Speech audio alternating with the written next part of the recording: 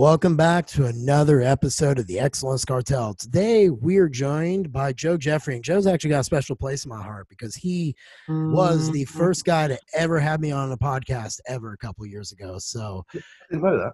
Yes, sir. So we're bringing Joe on to discuss today all things estrogen. We got a cool little subtopics in there we're going to kind of break down. Joe basically said he could talk for hours, so he'll probably be a future guest as we keep deep diving on this. But first, I want to turn it to Jeffery Sue and find out if he's been kicked out of any other fucking gyms this week. What's up? What's up? No, I have not. I actually found a new gym to work out at, and the owner actually invited me over there because he thought that I was some pissant personal trainer, and I was like, no, I'm not a personal trainer. I'm a coach. And he clearly didn't care. He doesn't know the difference. But he thought that I wanted a place to work. And I was like, no, I just want a place to scream in peace on the hack squat with nobody bothering me. So we worked out a deal, gave me a good discount. I'm now a member of the gym. And he said to me, he's like, are my personal trainers going to start losing business to you? And I was like, most likely they will over time. I was very honest. He was honest. He nodded. I smiled. I left. And that was it. So other than that, Jeff, life is good. I'm just extremely busy. I haven't even showered yet today. My hair is a mess. Those of you who can't see it, great. I don't want you guys to see it in my vulnerable state right now. But I am just running around with like a chicken with its head cut off. I just got off the phone with my lender. We were going through my financial statements. He wanted to see every single move I made, every transaction made in my money market accounts and all this bullshit. So my entire life is in someone else's hands, as stated in my finances. So that's my life right now, trying to close on this house. And of course, business is going great. And that's it. Yeah. Good, man. Sounds like a lot of third world problems in there, but it sounds like it's all good stuff. Yeah, it is. I'm blessed, man. I can't really complain. I'm just trying to, sometimes I wonder, what's the point of all this? What's the point of buying a house? I have some people living in my apartment complex who are old, right? And they sold their homes, so they could move into this apartment complex. And it's what's the next level? Is there a next level? I guess it's all individual. Oh, whatever makes you happy. You don't have to chase it. You could live in a 1,000 square foot house if you wanted. Okay, I'm moving back home with my parents. Hey, man, if that makes you happy, do it. God, I don't want to get those. I don't want to be on that text thread if that happens. You can remove me right now. Jason, how's it been for you? You were on a little trippy trip. I was. I went out to Southern California, more specifically Santa Clarita area. Had a blast, lots of training, good company, good eats. Took a hot air balloon ride over Santa Barbara Valley. It was fucking incredible. Were you freaked about the power lines? You're going to fly into them and get electrocuted to death? There's no power line, bro. Maybe that's irrational. It's just straight, I'll have to send you more pictures. I mean, it's just straight wilderness. Irrational fear, I guess, talking there. Yeah, and the guy literally had been all over the world. He had never missed a landing on this road. He nailed it with us. He's done it 475 times now. So it was cool. So that was awesome. I stayed off my phone as much as I could, except for peak week clients. It was the trip I needed. Came back. I'm swamped, but I think by about 9 to 10 tonight, I'll be caught up. So it was well worth it to go out, even though I'm a little behind today. So that was awesome. We do have a new flavor dropping very soon at New Ethics. It's going to be peanut butter. It's going to be the bomb. And peanut butter what? Protein? Yep. Peanut butter protein. That's perfect. And then we got our new Flame Defense coming out in 2 weeks after that, the one that I had a big hand in designing. So cool things there. Business is busy as can be, which is good. I'm not complaining. I'm like Jeff said, I'm blessed to do what I do. But anytime you take 5 days away, even though you tell people not to email you, people email you. And so you got to cover all those. Plus then I had Monday while I was in and out of the airport, so I never got my Monday done. So that was lingering this morning, and so now I'm behind on Tuesday, but hope to get caught up tonight after the pod. So all in all, great stuff, man. I'm in a great mood, and it was the trip I needed. So badass, man. Well, my last 7 days have been awesome. I work with Sarah D, you will actually work with her, Jason. Yeah, Since, nutrition. yeah, I've been doing that business consulting with her since I started in August. We helped onboard 17 new clients. So I've been really enjoying working with the coaches because they've been getting more clients since I've been working with them. But I've been working like in their businesses with them, and so I've enjoyed that thing. It's been a nice break from always coaching. Yes, your thyroid sucks. We need to work on it. Well, stuff like that. It's been really, really nice to work with young coaches who want to build a business and teaching them like, hey, this is like 15 years of failure that I'm teaching you in 60-minute Zoom consults. I've been doing those whiteboard videos. I've been digging those. I stole them from Austin. I had to beg his forgiveness, but he was pleasantly nice to me about it. He apparently said that I owe him a leg workout on Sue when we're out in Denver. So I'm sorry, Sue. We get a whole nother thrashing of your CNS to arrive out there. And then I leave Thursday for Destin, Florida for my guys trip. We rented a boat. We have 8 hours at Crab Island on Friday. And I have all the psychedelics I need and booze at my disposal and at least a pound of – I'm going to smoke so much dope that Snoop Dogg and Vanilla Ice are going to want to come fucking hang with me. But I'm looking forward to it. We got this really nice beach house, our own private pool and jacuzzi. So it's going to be a good rowdy 3 days. I'm threatening JR that when he passes out, I'm going to cover him in a Trump flag. So he's like he's not a fan of me about that. But before I get into our guests, I got to go over a few things real quick. As you all know, we have the Physique Education Collective that is in Denver, October 16th and 17th. We have selected our 3 who will be presenting. One is Dr. Christina. She is doing over pregnancy and everything that regards to that postpartum. We have Jason Phillips joining us, and he is teaching, going to go over how to become a 6-figure coach in 12 months or less. And then we have Matt joining us, who is going to be discussing the spine and all the intricacies of the health involved with that. So those coaches will be going Friday, 4, 5, and 6 out in Denver. And then Saturday, we're going to kick off the main ticket with the coaches, myself, Jason, Sue, Jamie Pender, Austin, and Vince. Will all be presenting. Am I forgetting someone in there? No, I'm not. I don't think so. But we'll all be presenting out there in Denver. It's going to be a great time. We only have 16 tickets left. And Vince was talking about buying up 10 so for his coaches. So if you guys are wanting to go, this ain't pressure, but because of COVID restrictions, we can only fit 50 and we're almost at max. Amino Asylum, guys, they've been doing awesome. We appreciate your support. TEC 15. I know the Elk Horn is what we always push, but I have a stack that I'm going to be sending out when I announce our winner. It's got pyro and some other cool stuff, so be sure to let me know. I know that the Tadalafil is the bomb. I did get some of that and really enjoyed it for my workout pumps. Boners all abound. No, I didn't have any boners, but I had like really good vascularity. I mean, I haven't like smacked it in a few days. I can send you a video later if you want me to. Like, this is me smacking it. But anyway, I want to get to our guest, Joe. Joe, how's your last 7 days been? I hope better than a hot air balloon ride. Dude, what are you talking about? That was amazing. Hot air balloon ride. Firstly, thank you guys for having me. Anybody that doesn't know me, my name is Joe Jeffery. I'm from England. You can probably tell from the accent. Hopefully you can understand what I'm saying. At least I'm not Scottish. If I was Scottish, you wouldn't have a clue what I was saying. I've been coaching for a long time, maybe like 5 or 6 years full time. Been podcasting with Austin. Like, listeners of this will know Austin Stout. Had the OPD podcast with Austin for years now. And yeah, my last 7 days were pretty much the same as every day of my life. In fact, no, last weekend I did something quite unique. Me and my wife and my dog went and stayed on a canal boat in Manchester, which is the opposite side of the country to what we live in now. When we met, Jasmine, my wife, lived in Manchester and I was living in Northampton, which is where we live now. So spent a lot of time up there. We had a little trip, but I work weekends anyway, so I was just doing check-ins on a canal boat. It was good. Well, it was good until the dog stood on a piece of glass and ruined his paw. Am I allowed to swear on this podcast? Nearly swore then. Nah, you can swear. You can say whatever you want. So he's taking a bit of glass, bless him. So, but yeah, I mean, every day's the same for me. Usually just doing check-ins, training, and then doing a podcast. I've got a few podcasts. I've got OPD with Austin, which I mentioned. I've also got one that no one will enjoy listening to, but for some reason has a huge fan base in England, which is called Carbs Cast. But in fact, Jeff, you were on it once. In fact, Jeff, last time you were on it, you were talking about psychedelic. Since then, I've experimented and got into using mushrooms. What do you think? Yeah, I've been microdosing for months now.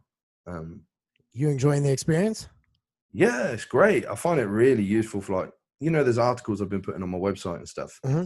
Some of them have got like 50, 60 references, and it takes a lot, when you're trying to sit down and read through that much data, you get like, you realize you're reading, but you're not even reading. Do you know what I mean? Mm-hmm. Like, you just it's just words are flying over your head. You go, oh, I've got to reread that. On the days that I microdose, everything I read is like just going in and I remember it, Oh, you need to get yourself some LSD, because the creative side and it helps extremely with writing. Even Jason can comment on that. Oh, dude, I've knocked out like 20-page ebooks in like 4 hours on it. It's wild, the creative side to it. I don't know where to get it, man. I don't know where to get it. We'll talk offline. I actually came into some ketamine that I want to microdose because I've been doing a lot of that. Yeah. Have you been doing that? No, I've heard about this. Something I want to try. I did do a couple, I've done a few higher doses of mushrooms now. Like when me and my wife went to Amsterdam, I did 5 grams. That was a bit mad. I bet that was a hell of an experience at 5 grams. I did 3 and thought I was coming out of my skin. I did 5 grams again a couple of weeks ago, and it was because I don't get like visual trips from mushrooms, but I realized I'm doing like my wife was away for the night, and I was sat playing Crash Bandicoot on the PlayStation, and I realized that I'd been talking to the dog for about 45 minutes, but like a human. Like I realized what I was doing. I looked at him. He was looking at me like, "What are you doing, bro?" Like, I just weird stuff like that. Yeah, no, it's good, man. It's a bizarre experience because I don't know if you're into mushrooms, Jeff, but when like it feels like you're fully sober, but weird stuff's happening. Like, you know what I mean? I like that. I don't know if you're into mushrooms, Jeff. Like, do you know who Jeff is? I've got him like somewhere in my house right now that I'm waiting to like sprinkle on some food when I go out of town this weekend. So come and visit, bro. Yeah, no, I want to get out there. I was, like I've said, I wanted to bring you out here to the States to present at a physique education collective with us, because as we're going to talk about, your knowledge of especially estrogen is just like mind-blowing to me. Like, I resource a lot of your stuff when I want to learn more in depth or put together other pieces. So that's why I brought you on today to talk about that. But with that being said, today we're going to talk about estrogen. We have a few different like subtopics in it. The first one I want to get into is PED female use in regards to estrogen suppression, things like that. So I'll let you kind of start steering the ship for us, good sir. Okay. Probably best we kind of clarify a real high level primer of like what estrogen is and what it does, because that kind of sets up the stage. Similar to androgens, you could say, here's what androgens do. Maybe like at the androgen receptor, this happens. Like, they turn on this RNA expression of this anabolic pathway, but we can keep it high level and say this is what they do. And then if you can imagine potentiating that outcome, it starts to make sense. Estrogen is thought of as a single hormone, right? Just for clarity from here on in, it does encompass 3 different hormones: estradiol, estrone, and estriol or estriol. Each one will be present at a different time within a woman's life. But premenopausal women, it's the 17-beta estradiol that we need to pay attention to. So just for clarification, anytime we use the word estrogen from here on out, it's going to be referring to estradiol. Okay. Perfect. So some of the, the basic things that come to mind is, just like androgens are responsible for many primary male characteristics, estrogen and estrogen dominance is responsible for female characteristics, so to speak. So like controlling fat deposition post-puberty, which we know is going to be, that female fat patterning, so to speak, like in the lower body and the breasts. But conversely, it can inhibit fat storage in these areas via stimulating beta adrenergic receptors. And you mentioned PED use. Well, there are PEDs that are gender neutral, so to speak. That's a term I'm going to come into in a second, and how you build a safer use model with females. But there are other PEDs that work under that same pathway. And when we talk about safer use of PEDs, it's important to remember the the importance of synergistic relationships and permissive relationships. So if we could say, okay, look, this estrogen stimulates the beta-adrenergic receptor. There's other drugs we use that do that. 1 + 1 = 3 kind of thing here. What would be an example of that? Clenbuterol. Okay, Clin. Okay. Estrogen also increases free fatty acid mobilization, as well as limiting visceral fat storage. What other drug does that? Growth hormone, right? So we're seeing, a few synergies being built up here. So hence, as women progress through menopause, you see those lipolytic benefits are lost and body fat increases. That's an example of an anecdote there. Mm-hmm. So, note the benefits of hormone replacement therapy at this time. Estrogen is responsible for a reduction in appetite as well. That's most notable at the peak of E2 serum in women that cycle normally. So a consideration maybe why you don't want to slam your estrogen in a contest prep. Appetite could be an issue there. Estrogen increases bone mineral density, as does resistance training. And, sarcopenia being a huge issue as we age. Another anecdote of this, postmenopausal women, like hormone attenuation is essentially the process of dying. It's a very normal thing, but better living through modern medication, I suppose you could say. Estrogen increases insulin sensitivity, so you can look downstream there. It's going to improve nutrient partitioning. It increases the ability to utilize fat as an energy substrate in low to moderate intensity exercise as well. It will also lower protein requirements. An important note for women here as well, estrogen does increase storage of intramuscular triglycerides. But when you think about like what can get in the muscle cell, you've got carbohydrate in the form of glycogen, or lipids, fat in the form of intramuscular triglycerides. Not such a pertinent point for a male, but intramuscular triglycerides in women has a large ability to fuel resistance training. So important for women that resistance train. You don't want to attenuate estrogen. You can get increased fuel availability, increased substrate availability that will facilitate specific adaptations to the imposed demand of training. When you're trying to tick every box to result in hypertrophy, there you go. You can facilitate that a little bit easier there. Estrogen prevents inflammation, reduces free radical damage, and reduces muscle soreness. It's also been shown to potentiate the remodeling of skeletal muscle, as strength and size gains are increased when estrogen is at its highest. If anyone wants references for those points, you can find them on my website. And it's free. Yeah, no, you've done some deep dives on it. That's why I wanted to bring. What's the website? Give it to them. joejeffreycoaching.com. It's not really a plug because everything on there is free. But 100%. If you go on content, I've got a presentation that I did on female birth control. And in the references there's an estrogen section. Off the top of my head, it's references because that's the first one. It's 1 to 9 on the references. I know that because I've given these out so many times. They're the estrogen specific references, but that's what estrogen does. So you probably get an idea. Oh, well, that all sounds pretty good. Right. I think that's the point. So then my question would be, well, what do you think of PED use in women, knowing that estrogen is as important it is? And what I mean by that is the girls who are taking all the androgens at the various levels. What's your take on all that?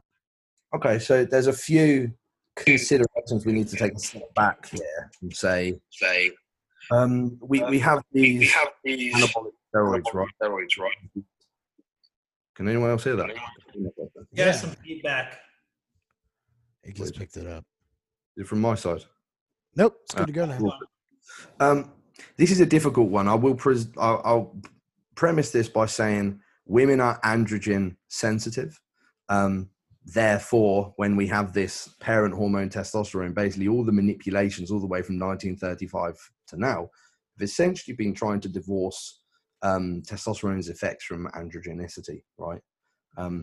Making it more SARM-like, and we end up with steroidal SARMs like primobolan and anavar, etc. They still have androgenicity, less than testosterone, but still some. And just like non-steroidal SARMs now that are in human clinical trials like Ostarine, the problem is as the dose escalates, tissue selectivity is lost and you get off-target bleeds of androgenicity. The reason I'm saying this in with respect to estrogen is, where would a woman get her estrogen from if she was going to use anabolic androgenic steroids? Historically, it would be through testosterone, right? The issue there being, if we're talking physiological levels of estrogen, fine, they could use a very, very small amount, very tiny, 1 to 2 milligrams of testosterone per day. If you can dose that low, alongside maybe another anabolic stimuli. But the problem being, if, we as physique athletes do things at super physiological levels, right? We want more. We want, otherwise, why would we do anything? Just leave it. If you're a normal cycling woman, fine, unless you want to control your hormonal cycles, which, there are reasons for that. And that's one reason why a lot of women use birth control. The solution comes within the same vein as birth control, is that, and this is something that I've done with only one of my actual female coaching clients, but many of the females that I consult with on PDU specifically, is if they're using a non-estrogenic anabolic androgenic steroid, or SARM, steroidal or non-steroidal, you can use an exogenous estrogen to potentiate these effects that we're talking about here. That's applicable in a woman because they're androgen sensitive. I will just note here, I just can't see the efficacy of using exogenous estrogen in a male who is androgen insensitive. There's nothing wrong with moderate dosage of testosterone in a man. But yeah, that's the consideration for PED use there, is that there is a place for estrogen. And also note that if you're going to take these high levels of androgens and you're going to create a negative feedback inhibition within the HPO axis, you're going to attenuate your estrogen. So maybe a woman that's taking, something pretty normal like Anavar, there is going to be a reduction in serum estrogen following that, and you will lose out on some of these positives here. A good way to frame it is like, why does testosterone work so well? It's estrogen. That's really one of the only novel things that testosterone can do that other anabolic androgenic steroids don't do. I mean, metabolically, they all bind at the androgen receptor. They all transcribe anabolism at about the same amount. The only thing that makes testosterone unique, and there are other non-genomic effects of things like trenbolone and the glucocorticoid receptor, whatever, these non-classical, non-genomic pathways, yes, but the thing that makes testosterone different from other anabolics is quite literally the estrogen vector. Yeah, it's DHT, but that doesn't play a role in hypertrophy. So yeah, when you talk about how to mimic that in women, this would be the kind of stack design consideration here, is you wouldn't necessarily have to raise the androgen vector. You could use an exogenous estrogen to achieve that and get a greater bang for your buck from non-androgenic stimuli. The first drugs on the table are usually like the last drugs on the first drugs on the table for a woman tend to be like the last drugs on the table for a man. Like I said, moderate testosterone in a man, yeah, fine, whatever. Androgen should be the last card you're putting in a woman. So an estrogen is just another thing that you can put in there of those multiple metabolic pathways that you've got to activate that result in anabolism. That makes sense, the way you just said that. You guys have any questions for just since we're on women right now, one of the things that I do to finally control estrogen in my women clients who want to use PEDs is I will use Nolvadex, but I will not use Arimidex very rarely. My thinking is to not crush estrogen too low, but still get some sort of effect in that way.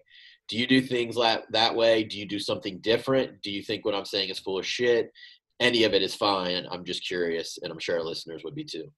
The consideration with tamoxifen is that it has somewhat of a double whammy effect hepatically, that it does inhibit aromatase as well. I don't tend to really modulate estrogen downwards ever in anyone. But I can see the efficacy in the application of when it may be needed transiently and acutely. if I was going to, yeah, I would follow that model. Because, women don't have the benefit of being able to so readily manipulate their androgen to estradiol ratio like a man would. Like, we could avoid aromatase inhibitor use, or we could avoid selective estrogen receptor modulator use by just adjusting that relationship of those two hormones at any receptor site, right? Women, again, androgen sensitive. If you do need to attenuate estrogen, my kind of question, maybe I'd follow that up with, why are you attenuating estrogen? Is it a to dry out a little bit towards the end? Yeah. You ever attenuate androgens based on that? Well, most of the time they are on, some sort of Anavar, maybe a low dose Primo, something along those lines. But I'm not usually upping them by any means at that point. Okay, yeah. I mean, that is the efficacy. You're probably, it's like trying to find the lesser of two evils in a case like that, isn't it? Yeah. I mean, it's pretty clear that I'm trying to the way that Chester Rockwell described the effects of tamoxifen. He used the word devastating to health, and I always reference that, and that is generally what you see when you compare, like, there's some interesting studies where we're comparing arimidex and tamoxifen use in breast cancer patients as compared to no cases. Sorry, I'm not using anything, and typically, even though the outcome is positive in the sense that they remove the cancer, the negative health outcome, or rather, the authors conduct the study to clarify why aromatase inhibitors, when compared with tamoxifen, they increase disease-free survival, but they don't increase overall survival. Quite telling. Yeah. The people don't actually live longer. It's like, okay, God, what are these actually doing? The AI toxicities were suspected to counteract the decreased recurrence rates of cancer. Scary. But when we're talking transient use, pre-contest or something, I think we need to pay attention to how acute these drugs do act. Using something from like 6 weeks out, it's kind of like, look, these effects are so transient, you can limit it way closer than that, if you absolutely have to. But this is kind of why I'd like to see is maybe a call out. I was talking to one of the guys. I don't know if you guys know the Fed NABA. It's a federation in England. It's quite well known. Yes. Yes. Talking to one of the sort of head honchos at NABA the other day, and he was saying they're making a big push for their female classes to very much move away from the hardness factor and even the super lean factor. They're going to be marking this down actively, and I thought, I like that. If we can avoid that in females, because these are the people that, although men are certainly going to pay the price for inhibiting aromatase long term, believe me, I think we're in for a steep wake up call on that. I think women especially, we don't want to be playing with stuff like that. What's your take on DIM then? Because I use DIM a lot myself, and I use it in women as well. So right now I'm not even taking an AI. I just take, I have a product called Estrogen. It delivers, DIM, calcium deglucarate, a couple other things that help metabolize estrogen naturally. Are you still against something like that, or that would be a better avenue for women? Thoughts? I mean, I don't want to talk negatively of any product that you sell. I'm sure you haven't tried my product. If you don't like DIM or any of it, I'm that's fine with me. I'm just curious what your thoughts are. I'm trying to remember the name of the study that I often reference on DIM. I'm pretty sure it's called like effects of, is it indole 3-carbinol on estrogen? No, that's IC3. That's another one. Oh, is it? Yeah. Oh no, within this study, they supplement with 108 milligrams per day of DIM, which increased this urinary expression of an estrogen metabolite. So it impacts on a pathway of estrogen metabolism, causing less of a potential carcinogenic form of estrogen to be created, I believe. But it's whether this pathway of estrogen metabolism has anything to do with estradiol and manipulating that blood ratio specifically. I'm not an expert in that at all. Got it. Hey, I have a question. Yeah, it definitely makes it favor the less cancerous pathway, which is why I like it. Yeah. That's definitely something that I've seen in the literature over and over and over again. Sue, Jeff, your you question. Yeah, I have a question. Joe, what are your thoughts about using something like Masteron propionate to counter estrogen's effects on the body for both the female and the male physique? When we talk about estrogenic side effects, it's not single hormone action. It's an imbalance of stimulatory to inhibitory inputs at the site, right? So a good way to describe this would be looking at, like, gyno is always the easiest one, right? Because the stimulatory and inhibitory input for glandular tissue growth is androgen and estradiol action at the nipple gland. So how much estrogen receptor binding is happening? This is a little bit oversimplified, but it's still true. And how much androgen receptor binding is happening there? If that ratio is adjusted in excess of estrogen, we're going to see these off-target side effects of glandular growth, right? So the reason why testosterone was used for breast cancer patients, it was moved to drostanolone, as you said, Masteron,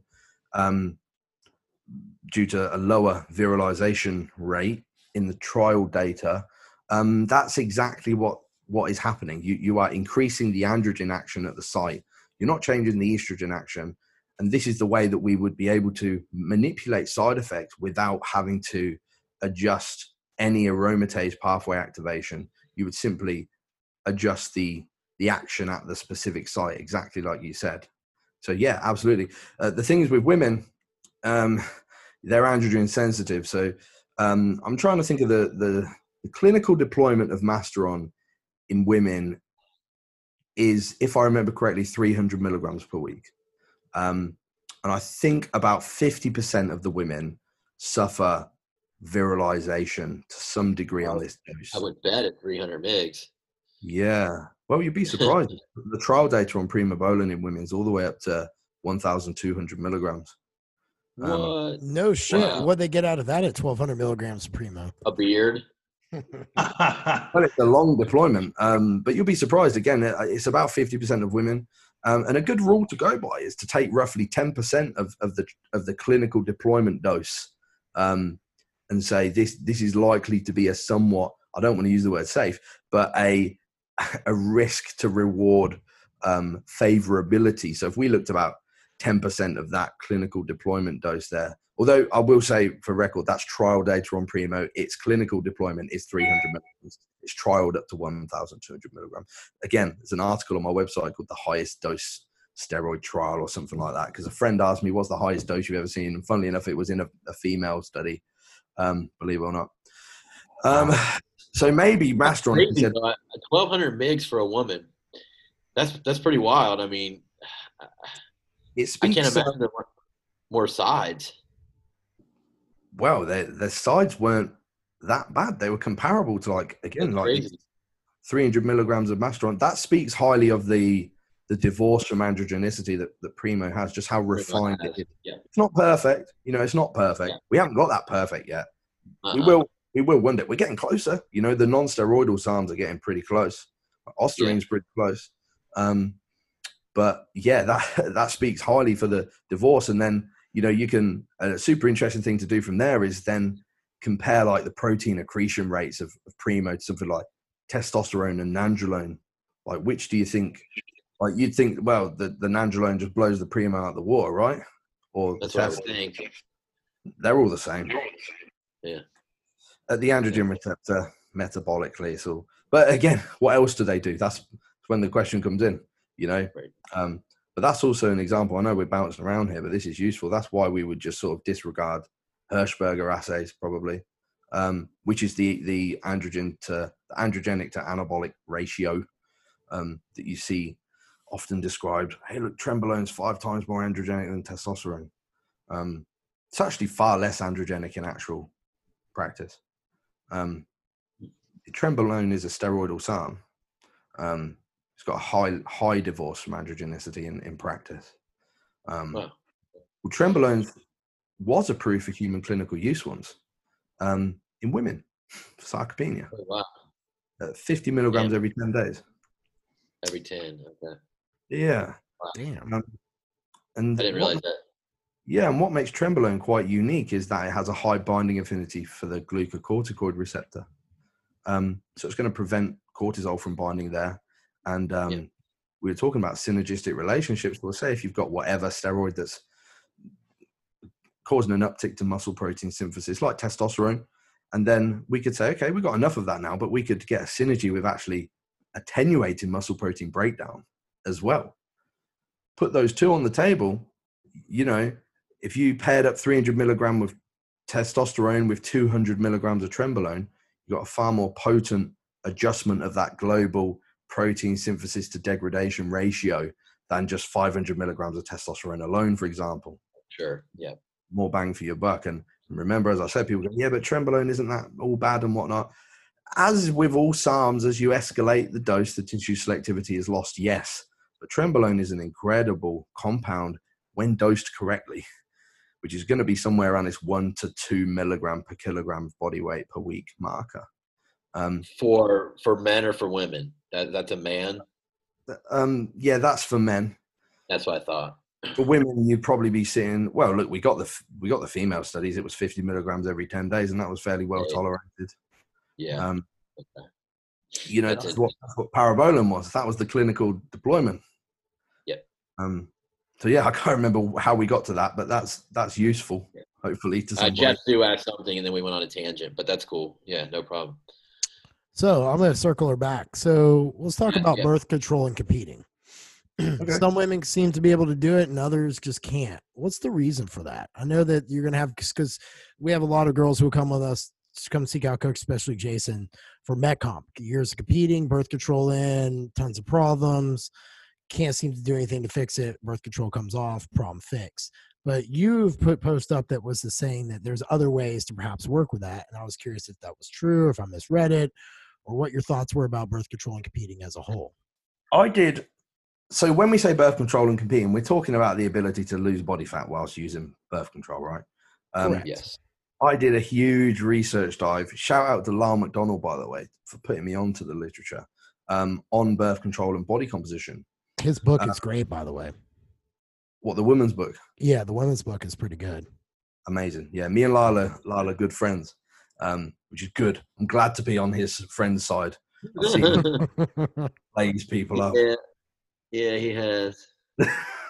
But he's a true genius. So, I mean, let me just kind of rattle off birth control, right? So I told you what estrogen does. That's a component of birth control. And in combined birth control, you also have progesterone, right? So next to estrogen, this is the other primary reproductive hormone in women. It shares a very similar structure to other hormones like testosterone. I'm pretty sure the first 2 generations of progestin were derived from testosterone. Cortisol and mineralocorticoids. So there is cross-binding there. To go through that briefly, at the cortisol receptor, it's going to send a weak cortisol signal, which is going to reduce cortisol signaling. At the mineralocorticoid and androgen receptors, it just occupies the receptor and thus blocks natural binding. So note there, blocking androgen receptor binding ability. But that will result in less fluid retention and androgenic side effects. Progesterone induces body fat storage in the lower body via activation of various enzymes. I remember reading one piece of research where the researcher actually called it the female storage enzyme. So, like, you can see why this stuff gets a bad rap. It induces insulin resistance, which kind of looks like a benefit by mobilizing fat for fuel. But unfortunately, when you look deeper, it increases the use of intramuscular triglycerides, not fat from adipocytes like growth hormone does. So kind of sucks there as well. Also increases hunger and cravings. So literature shows an increase of progesterone and a drop of estrogen that occurs in the luteal phase can cause an increase on just ad libitum eating of up to 500 calories a day. So, you know, unfortunately, you're creating the perfect environment for overeating and being able to effectively store that energy as body fat, you know. So It's like a double whammy. But this is to ensure sufficient availability of substrate should pregnancy occur, when you consider its evolutionary adaptive process there. In terms of resistance training, it blocks estrogen's effects on muscular remodeling, and it blocks the effects of androgens. It decreases protein synthesis and increases protein breakdown. So you've heard what estrogen does, and it's mostly, this is great. Now we've said what progesterone does. It's like, this stuff's shit. That very much kind of carries out when you look at birth control, because when we use birth control, note we're talking about an umbrella term for a lot of different things. There are so many. I mean, estrogen is fairly simple. It's like ethinyl, estradiol. It's always been the same. Progestins, there's so many. There's so many derived from different parent hormones across different generations, all kinds of different stuff. So within here, you've got combined birth control, which is both synthetic progesterone and estrogen. There's a kind of minor differences on what it can do to body composition depending on the type. So like you've got triphasic birth control, which is dosed to mimic the endogenous hormonal changes during the menstrual cycle. So they increase estrogen in the middle part of the cycle, and progesterone is increased twice in the entire cycle, just like the normal hormone cycle. And weight does appear to fluctuate intracycle, but it returns to baseline. So it seems like you're just getting some of that fluid fluxing from estrogen. Doesn't really seem to do anything to body fat for the most part. Now, triphasic birth control does cause some birth control. Would hope so. Cause some fat gain after sustained use. So, and what kind of birth control is that? Like, do you know a trademark name of that? What I guess say? Like, so that would be. I don't know. This is if anyone's using a birth control that's both progesterone and estrogen combined, and they're dosing it to mimic endogenous hormone changes during their normal hormonal cycle. So you usually take a bit more estrogen in the middle of your hormonal cycle, and then you take more progesterone on like usually like a week in. No, sorry. You take more progesterone usually like 10 days in, and then even more progesterone in the latter half of the cycle. Right. I seldom see this I do a lot of consultation with women on birth control. I seldom see this anymore, but it's worth mentioning because there are people using this. So in the literature on this, a lot of the subjects gain more than 5 pounds. The kind of working theory here is that this is likely due to the higher progesterone in the final week, because it is escalating there. And we know, we just said what progesterone does. So that would be a consideration if you're on PrEP and using this. Whether you want to be making those big, I'm not your doctor, but whether you want to be accumulating that progesterone as much as you should be. Usually these days it's monophasic birth control rather than triphasic. So monophasic is pretty simple. It just retains the same level of progesterone and estrogen across the entire 21-day pill cycle. There's a smaller effect here. You see an increase of about 3 to 4 pounds when people go on it, but this is just fluid retention from the escalation of estrogen, really. But again, like you were saying, Jason, this might be a consideration. If you're trying to come in looking super hard and you're taking exogenous estrogen, it's the same thing that we were talking about there. That is a consideration. I'll tell you something interesting though. There's some newer combined birth controls that actually decrease fat mass. Similar to what we're seeing with like steroids and non-steroidal SARMs, we're seeing more selective birth controls. So there's a 4th generation progestin called CMA. I can't remember the full name, but if you search CMA, and then they combine it with ethinyl estradiol, so estrogen. There's a small decrease in fat mass after 6 cycles. And CMA is anti-androgenic. And this is likely how it balances the effects of estrogen on fluid retention. And the selective action of CMA on progesterone receptors is likely how it attenuates the gain in fat mass driven by other progestational molecules. So, pretty interesting. But, for the most part, the combined birth control, it's not really doing much. Which when you get into the progestin onlys that we're like, oh God, this is the kind of stuff that you need to be considering. It's all downhill. So you know what we said about what estrogen does, what we said about what progesterone does. Imagine getting none of those good things of estrogen because it's attenuated when you take progesterone. But all of those things we said about progesterone, that's what you're kind of seeing on a progestin only. There's a mean increase of less than 4 pounds, around about 4 pounds at about 6 to 12 months of use with a standard progestin only. So not a great deal. Remember, the research I'm talking about here isn't in athletes. So there's issues there, and we'll come on to that in a second. The exception here is Depo-Provera. I don't know if you guys have heard of this. Yeah, elaborate on that.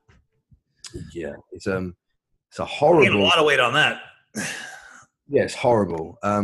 It's been well studied. There's a mean increase of 11 pounds in body weight and 9 pounds body fat, which is about 3.4% of body fat within 36 months of use. It's pretty nasty. I'm not sure why this is still in standard use. Oh, you don't have to forget about taking the pill. You just have the shot. I know a lot of I've had a couple clients who were on Depot, and for some reason it was very popular with Brazilian women. I've encountered a lot of Brazilian women who have done the Depot shot, and it's just very easy to use. You forget about it, and it lasts in your system for at least a year, and you don't have to worry about any contraceptives. That's it. But it wreaks havoc on your system during that time. Yeah, it is comparatively really nasty. I will make a point on biological individuality here. If anyone's ever read these studies, you'll know some of the findings are absolutely insane. When you look at the individual participants, I remember one study that, if anyone wants to see, I could dig it up because it's in my presentation on this. But one woman in the hormonal birth control group gained 72 pounds and one lost 35 pounds. So, if you try to map it to a single number, it just comes out as nonsense, So there's massive study design issues where their intake and their expenditure is not controlled. Are there studies on athletes? There's a few. They're all right. There's 2 studies using low-dose monophasic progesterone-only birth control. In runners, they gain a touch less weight and gain a touch more lean body mass. Remember, fluid is lean body mass. Over 2 years, which was non-statistically significant. And athletes cycling normally or suffering from oligomenorrhea, there's a very slight increase in body fat in the oligomenorrheic women as compared to the women cycling normally, but they're also leaner to begin with, so not statistically significant. Active women using monophasic birth control containing estrogen gain a little bit over 4 pounds over 6 months, so we're looking at that fluid again, because when they drop it, that same weight is lost. So it does appear to be just fluid with the estrogen. Now, there is one study on female physique athletes on contest prep. There's one case study. Pretty good. They're on a mix of hormonal birth control. And I will say every single one of them reached their desired body fat. Yeah, Lyle talked about that. I think it's in his book, isn't it? Probably. Hey, Joe, I have a question for you regarding this birth control stuff right now that we're talking about. Now, obviously, to me, this would depend on the number of receptors, I guess, or the intensity of those receptors from woman to woman, or progesterone and estrogen receptors. Wouldn't you agree? And if so, or if not, let me know. But then so this is a 2-part question. In choosing a birth control, is there like a safer or less deleterious avenue to take if you're a woman considering the pill or Mirena or copper IUD or whatever? How would you go about making that decision, knowing what you know about hormones and their receptors and everything like that? Oh, did you freeze up? I think you froze up. Froze up. Maybe my question was too hard. No, I think Joe, you're muted. Joe, you're muted. I lost everyone then. It all froze. You're all still frozen. Am I back? Yes, you're back. You're back. Hey, you can't take the easy way out. Oh, you're working now. I think my internet. Are you ready? You ready for my question? Okay.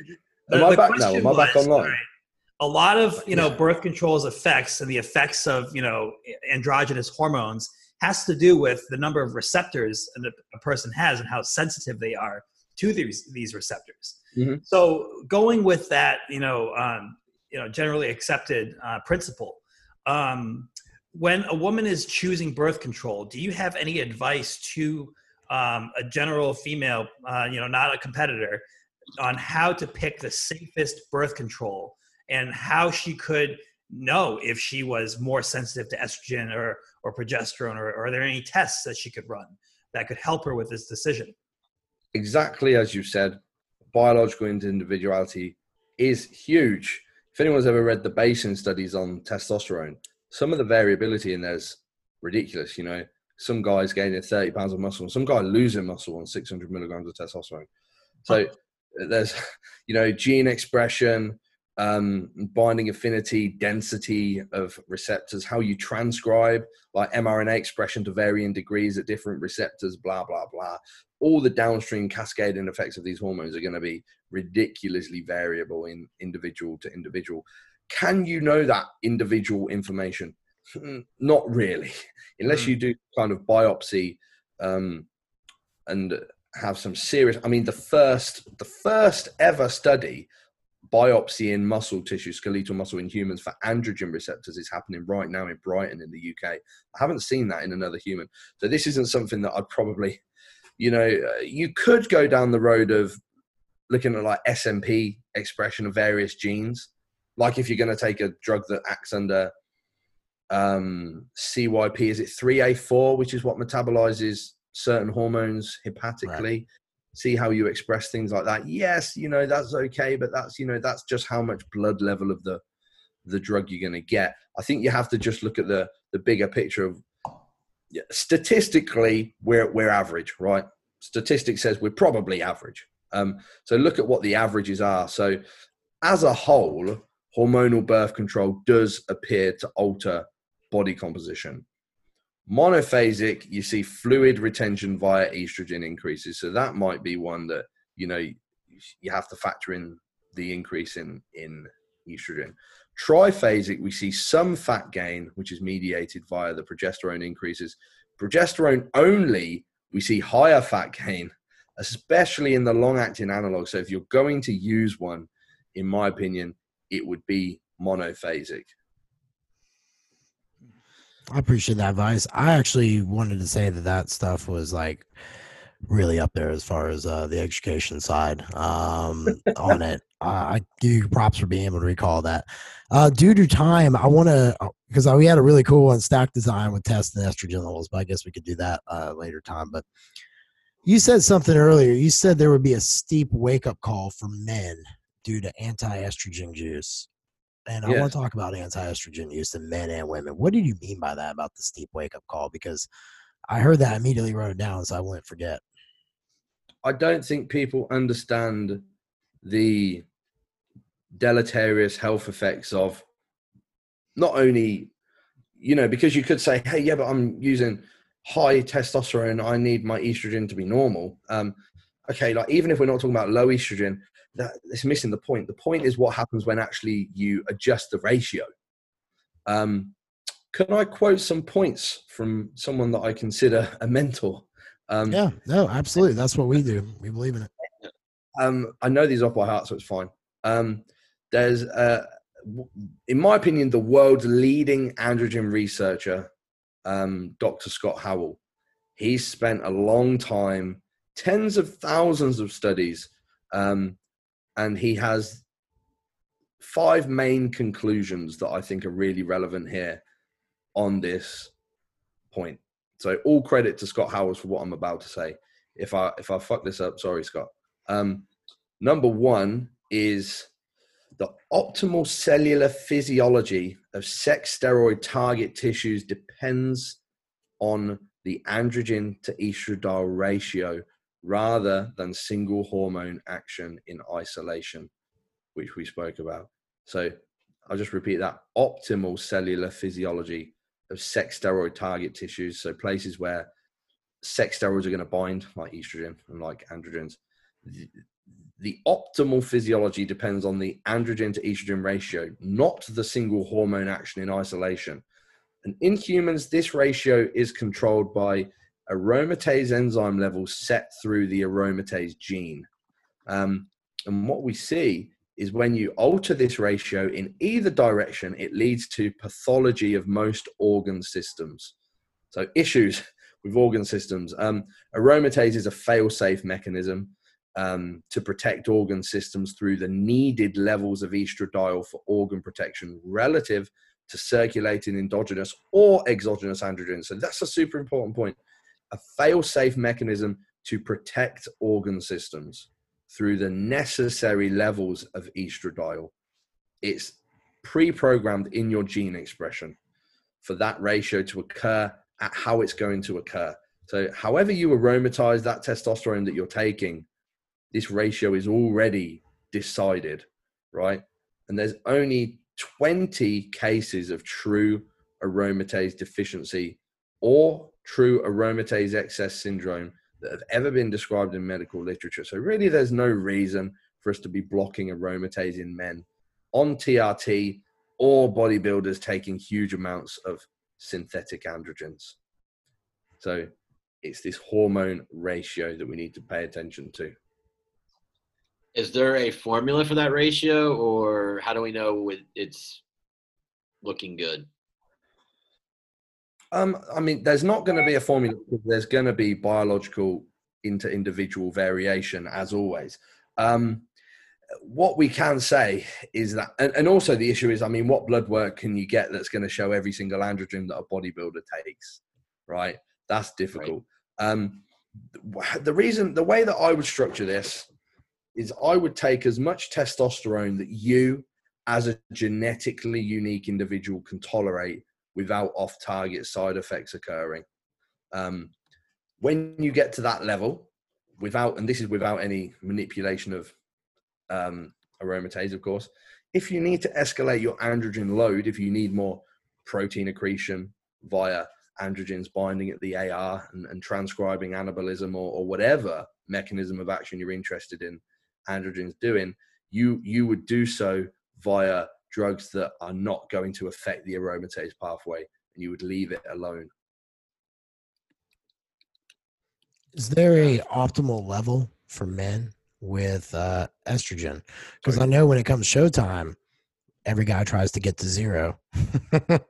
So that way. So you froze it. Yeah. Is there an optimal level for estrogen for men, since we're on this topic? Because I know every guy tries to get to 0. That's why they like take 18 fucking milliliters of electro a day. No, there's no optimal level. We would expect it to run, we have to keep this ratio in mind. When people if your testosterone is 10 times the range, they're like, this is awesome. And then estrogen's 10 times the range, they're like, it's like, no, that's where it's supposed to be. Leave it alone. It's going to be dependent on your blood androgen level, right? You mentioned bringing it down for a show. I see the efficacy in why people would do that, because quite clearly estrogen does drive interstitial fluid retention. But, if you're a male and you're fat-free, you're not going to be holding any fluid because you've got nowhere to hold it other than intramuscularly, right? And that's great. Surely you'd want that. I've had quite a few preps with clients where we've escalated the testosterone towards the end of the phase. And consider the effect of estrogen on glucose transport. How many times have you heard this anecdote? Oh, I was just eating as many carbs as I couldn't, and I just couldn't get them to stick.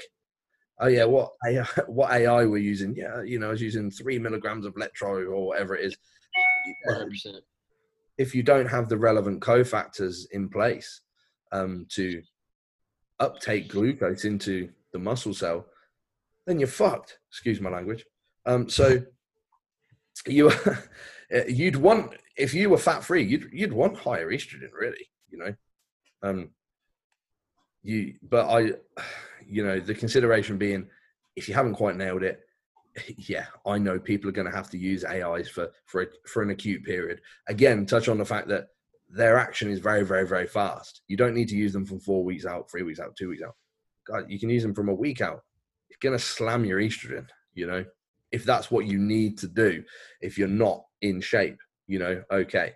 But it's the off-season use, it's the long-term use that worries me, because just like Dr. Scott says here's the pathology of organ systems that we're going to see, because estrogen is highly neuroprotective, renal protective, cardioprotective. You know, there's so many protective. In fact, a lot of I'm sure you've seen some of the biggest worries of androgens now being the neurotoxicity. In those studies, that is attenuated when they put estrogen in there, like with nandrolone. Actually adding estradiol attenuates the neurotoxicity. So, you know, there's only benefits here.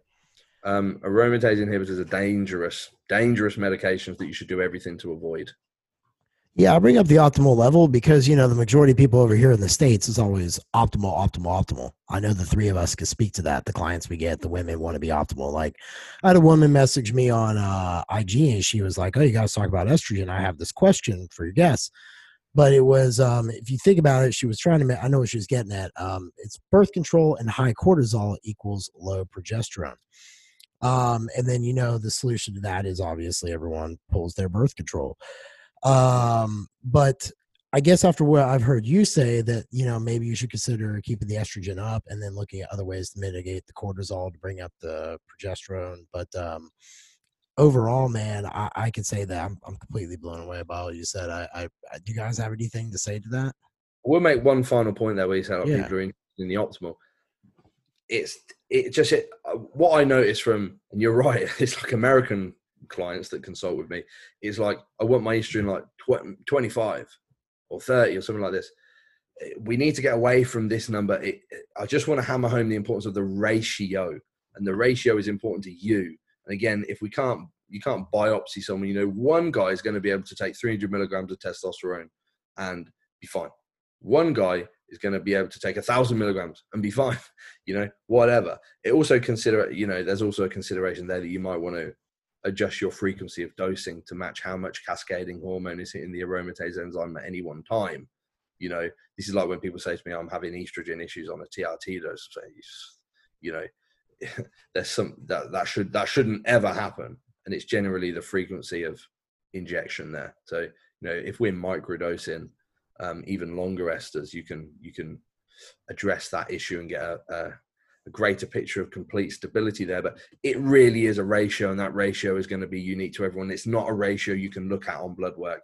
You know, I can't go and get my trend blood work, but that is an androgen that's going to adjust that ratio. You know, there's many androgens that we can't look at on blood work. So it has to be done just with biofeedback, essentially. The way that I often manipulate stack design with clients is we will make very small adjustments one at a time. It's not like, okay, you're going on blast today and you're going to go on 600 milligram of test and 400 milligrams of nandrolone or whatever. It'll be okay. We're going to just take the first step, which is just adding 100 milligrams of testosterone, let's say. And then we'll take the next step, and then the next step, and the next step. And it's always about, what do you require right now? It's not, we're going on for 12 weeks. It's, this is what you're doing this week. How do things look next week? Let's get some blood work in 8 weeks. What's going on there? Like, what are your requirements now? It's not blast and cruise or anything like this. And we gather data over time in that way, you know? So you're more into working on based on the symptoms than you are necessarily the blood work, is what you're getting at. Yeah. Do you know what? I rarely get hormonal blood work with my clients, and that probably sounds a bit, what's the word? Reckless. But what am I looking at? Like, I don't know, like their testosterone levels, something or other. Yeah, you know, if it's an LCMS assay and they're only using testosterone, okay. You know, maybe I can see their total testosterone, the bioavailable testosterone. I can get a look on their SHBG and whatnot. You know, but how useful is that to me? I mean, it's not really, is it?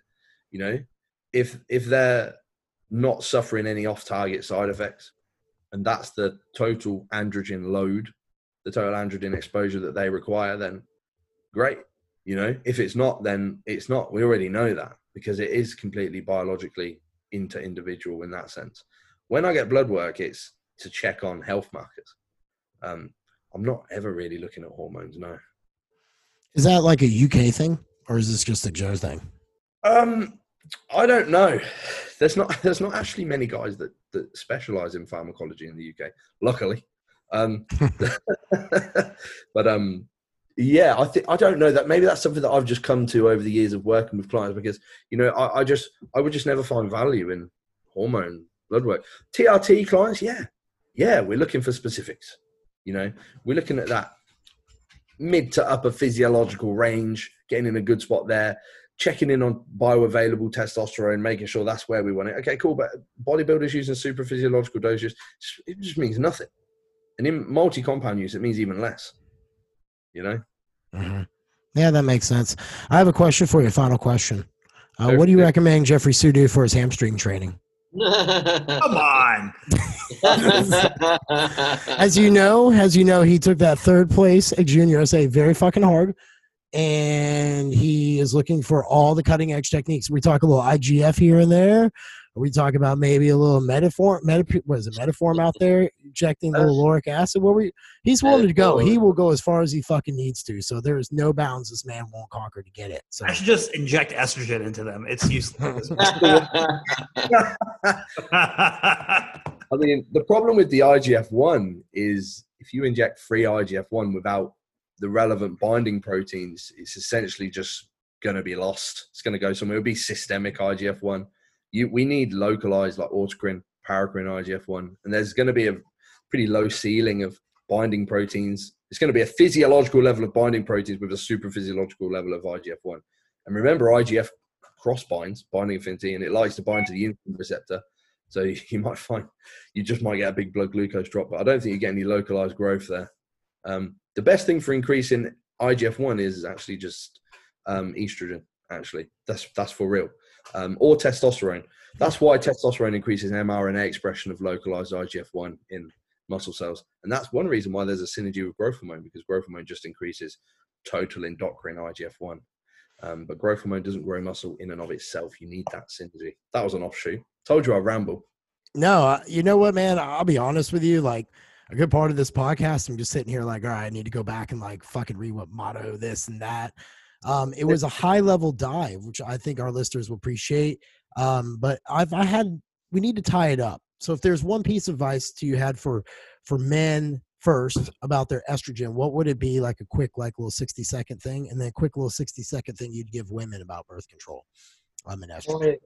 A quick recommendation for men would be pretty simple. Do everything in your power to avoid ancillary drug use that brings about its own negatives and no positives. There are ancillary drugs that I think are highly useful, like metformin and an angiotensin receptor blocker. These are almost like, I consider them requirements of super physiological drug use. Ancillary drugs like aromatase inhibitors, dopamine agonists, SERMs, do everything in your power to not use these. And this doesn't mean that you won't get to your desired end result. I'd encourage anyone, and this isn't like a flex, but I'd encourage anyone to look at my Instagram, because some people go, oh yeah, you can say all this stuff, but I've had clients, I took one of my clients from 200 to 300 pounds, and following this, and he's not fat. So this is, this can happen. This doesn't mean not getting to your goals, because, when you talk about a safer use model, people go, I don't give a fuck about that. I want to be huge. Yeah, it's about just getting there in a more intelligent manner. Sorry, that wasn't so quick. Avoid AIs, SERMs, and other ancillary drugs. Be intelligent with your stack design. It can be done. You're not leaving anything on the table. Advice for women. Tell your partner to get the snip. Jason and I are in that club now. We're neutered. Sue's going to be there soon enough. Austin was telling me about they actually inject your balls, man. Yeah, they do. It's the only weird part was the guy having a conversation with me with my balls in his hand. That's about the only weird part to it. They tape your dick up to your stomach and numb it, and then boom with this needle. I had 3 needles go in. The first one hurts. After that, you're golden. Yeah, I didn't feel shit though. Like a 21 gauge. I don't remember the size, dude. I didn't look at it. They give you Valium before you do it, so you're pretty like. I had no Valium. So I like it though. He summed it up best with the get the snip, because that's how I think that's how the three of us feel. That's how like the three of us feel about birth control. So yeah, I mean, I know way too much about it. I can't like, oh yeah, girlfriend, you need to get on this. I mean, I just know too much about it. Yeah. I think, I mean, there are reasons why women use birth control. Some women get There are. There's awful PMS. If your show day's landing on like a week that you're going to be absolutely wrecked. If you're a high level professional athlete and an event you've been training for years and years is landing on the week, you're going to be absolutely wrecked. Yeah, you see this, but practical advice for bodybuilders would be avoid if possible, because you are going to attenuate androgens. Androgens are important in bodybuilding. And put it on your husband. If you are going to use it, use monophasic. In fact, here's my main recommendation for women, because I've been working with way more women recently. I used to not really work with many women. I work with quite a lot on a PD basis now, and it's mostly cleaning up stuff that other coaches have done. And I'm literally dealing with a girl yesterday that's essentially had some advice off her coach that's left her at a spot where she can't really go anywhere because she's had some vocal issues due to androgen exposure. This is a bikini athlete. She's kind of like, yeah, but what can I take now? Well, you've climbed the tree of total androgen load you can be exposed to. My best case advice for women would be to absolutely exhaust every non-androgen mediated pathway of anabolism there is. And there's a lot. So do them first. You mentioned L-carnitine. Do that first. There's loads of stuff in there. Clenbuterol, growth hormone, insulin. Yep. PPAR modulators like telmisartan, metformin. God, we could just keep going. There's loads. I agree with you. That's a lot of my off-season women. If they'll use GH and Slen, I'm a big proponent and stay away from the androgens. Yep, I'm the same boat. Love it.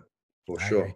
Well, dude, thank you so much. Give everyone how to follow you, where to find more about Joe, all that stuff. Let's send us out with some love. Yeah, for sure. My Instagram is Joe Jeffery Coaching. Jeffery spelled not G, Jefffery. Yeah, I spell my own name. Not R-E, so it's like Jeffery. I know, we're different. Jeffery Coaching, or is it Joe Jeffery UK? I'm asking my wife. I'm real technophobic. I think it's Joe Jeffery Coaching. Yeah. I changed it to Joe Jeffery Coaching because that's also my website. So I'm at Joe Jeffery Coaching on Instagram, joejeffreycoaching.com. I've got loads of articles and stuff on there. It's all free. If anyone wants a consultation, they're going to be available again in a few months because I'm booked up for the next 3 months. So you can put your name on the list. If you want, you can do that on the website, or you can just go on the scheduling thing and book 3 months in advance. That's fine. I think that's it. I think that's everything. I'm on Facebook as Joe Jeffery, but I don't really use it that much. But if anyone wants help on anything, just drop me a DM on Instagram and I'll try my absolute best to get back to you. If you want to hear my podcast, Optimal Physique Development, that's also on my website, or you can search that on Apple. I do that with Austin. And if you're into just like two English guys talking shit and talking about like donuts and stuff, you can listen to Carbscast. That's carbscast.com. It's like food review / bodybuilding. Waste of time podcast. Honestly, I imagine an American that absolutely hate it, but English people love it. It's that, like, it's our humors are really different, aren't they? I hear that. Yeah, they are. That's why I love it. I'll tune in and be like, it's not even funny, but it's funny. You know what? Austin has a very English humor. Yeah, he does. I agree. I see that there, man. It makes me laugh, man. Yeah, he can. Ash, did you ask him about his mechanical bull experience here in Nashville? You need to ask him about the mechanical bull he rode here in Nashville. That was so awesome. We have video of it. I'll have to send it to you, but yeah, we do. Yeah, I want to see that. Jeff rode the mechanical bull. He got up there, stripped his shirt off, and this little security guy was about to tackle and kick the shit out of his person. Them things that you ride there, like spin round. Yeah. Did Austin do one? Yes, he did. Yeah, I got to see that. He had these tiny little shorts on that he wore out to the bar. And he had a fanny pack. I would only wear them to like the pool, and he just wears them out. And then he's on this pool with these big old legs. It was crazy. Yeah, he had he had a fanny pack of kittens too. Like, yeah, that's gangster. Dude, the whole thing was a riot. It was. Well, dude, thank you so much. We'll have to have you back on again.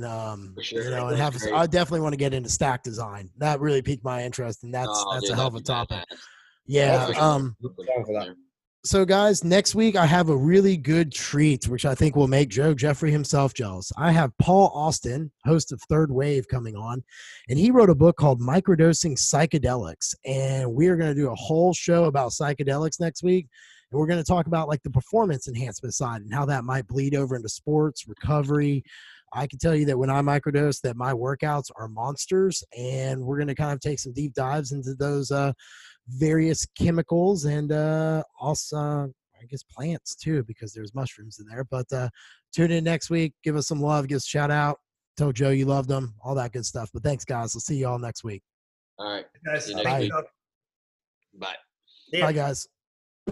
See you later, dude. Thanks for having me. Thank you, Joe. I appreciate it, man. Have a good one, dude. Yeah, you too, bro. We'll chat soon. See you later, All right, man. yes, sir. But bye-bye.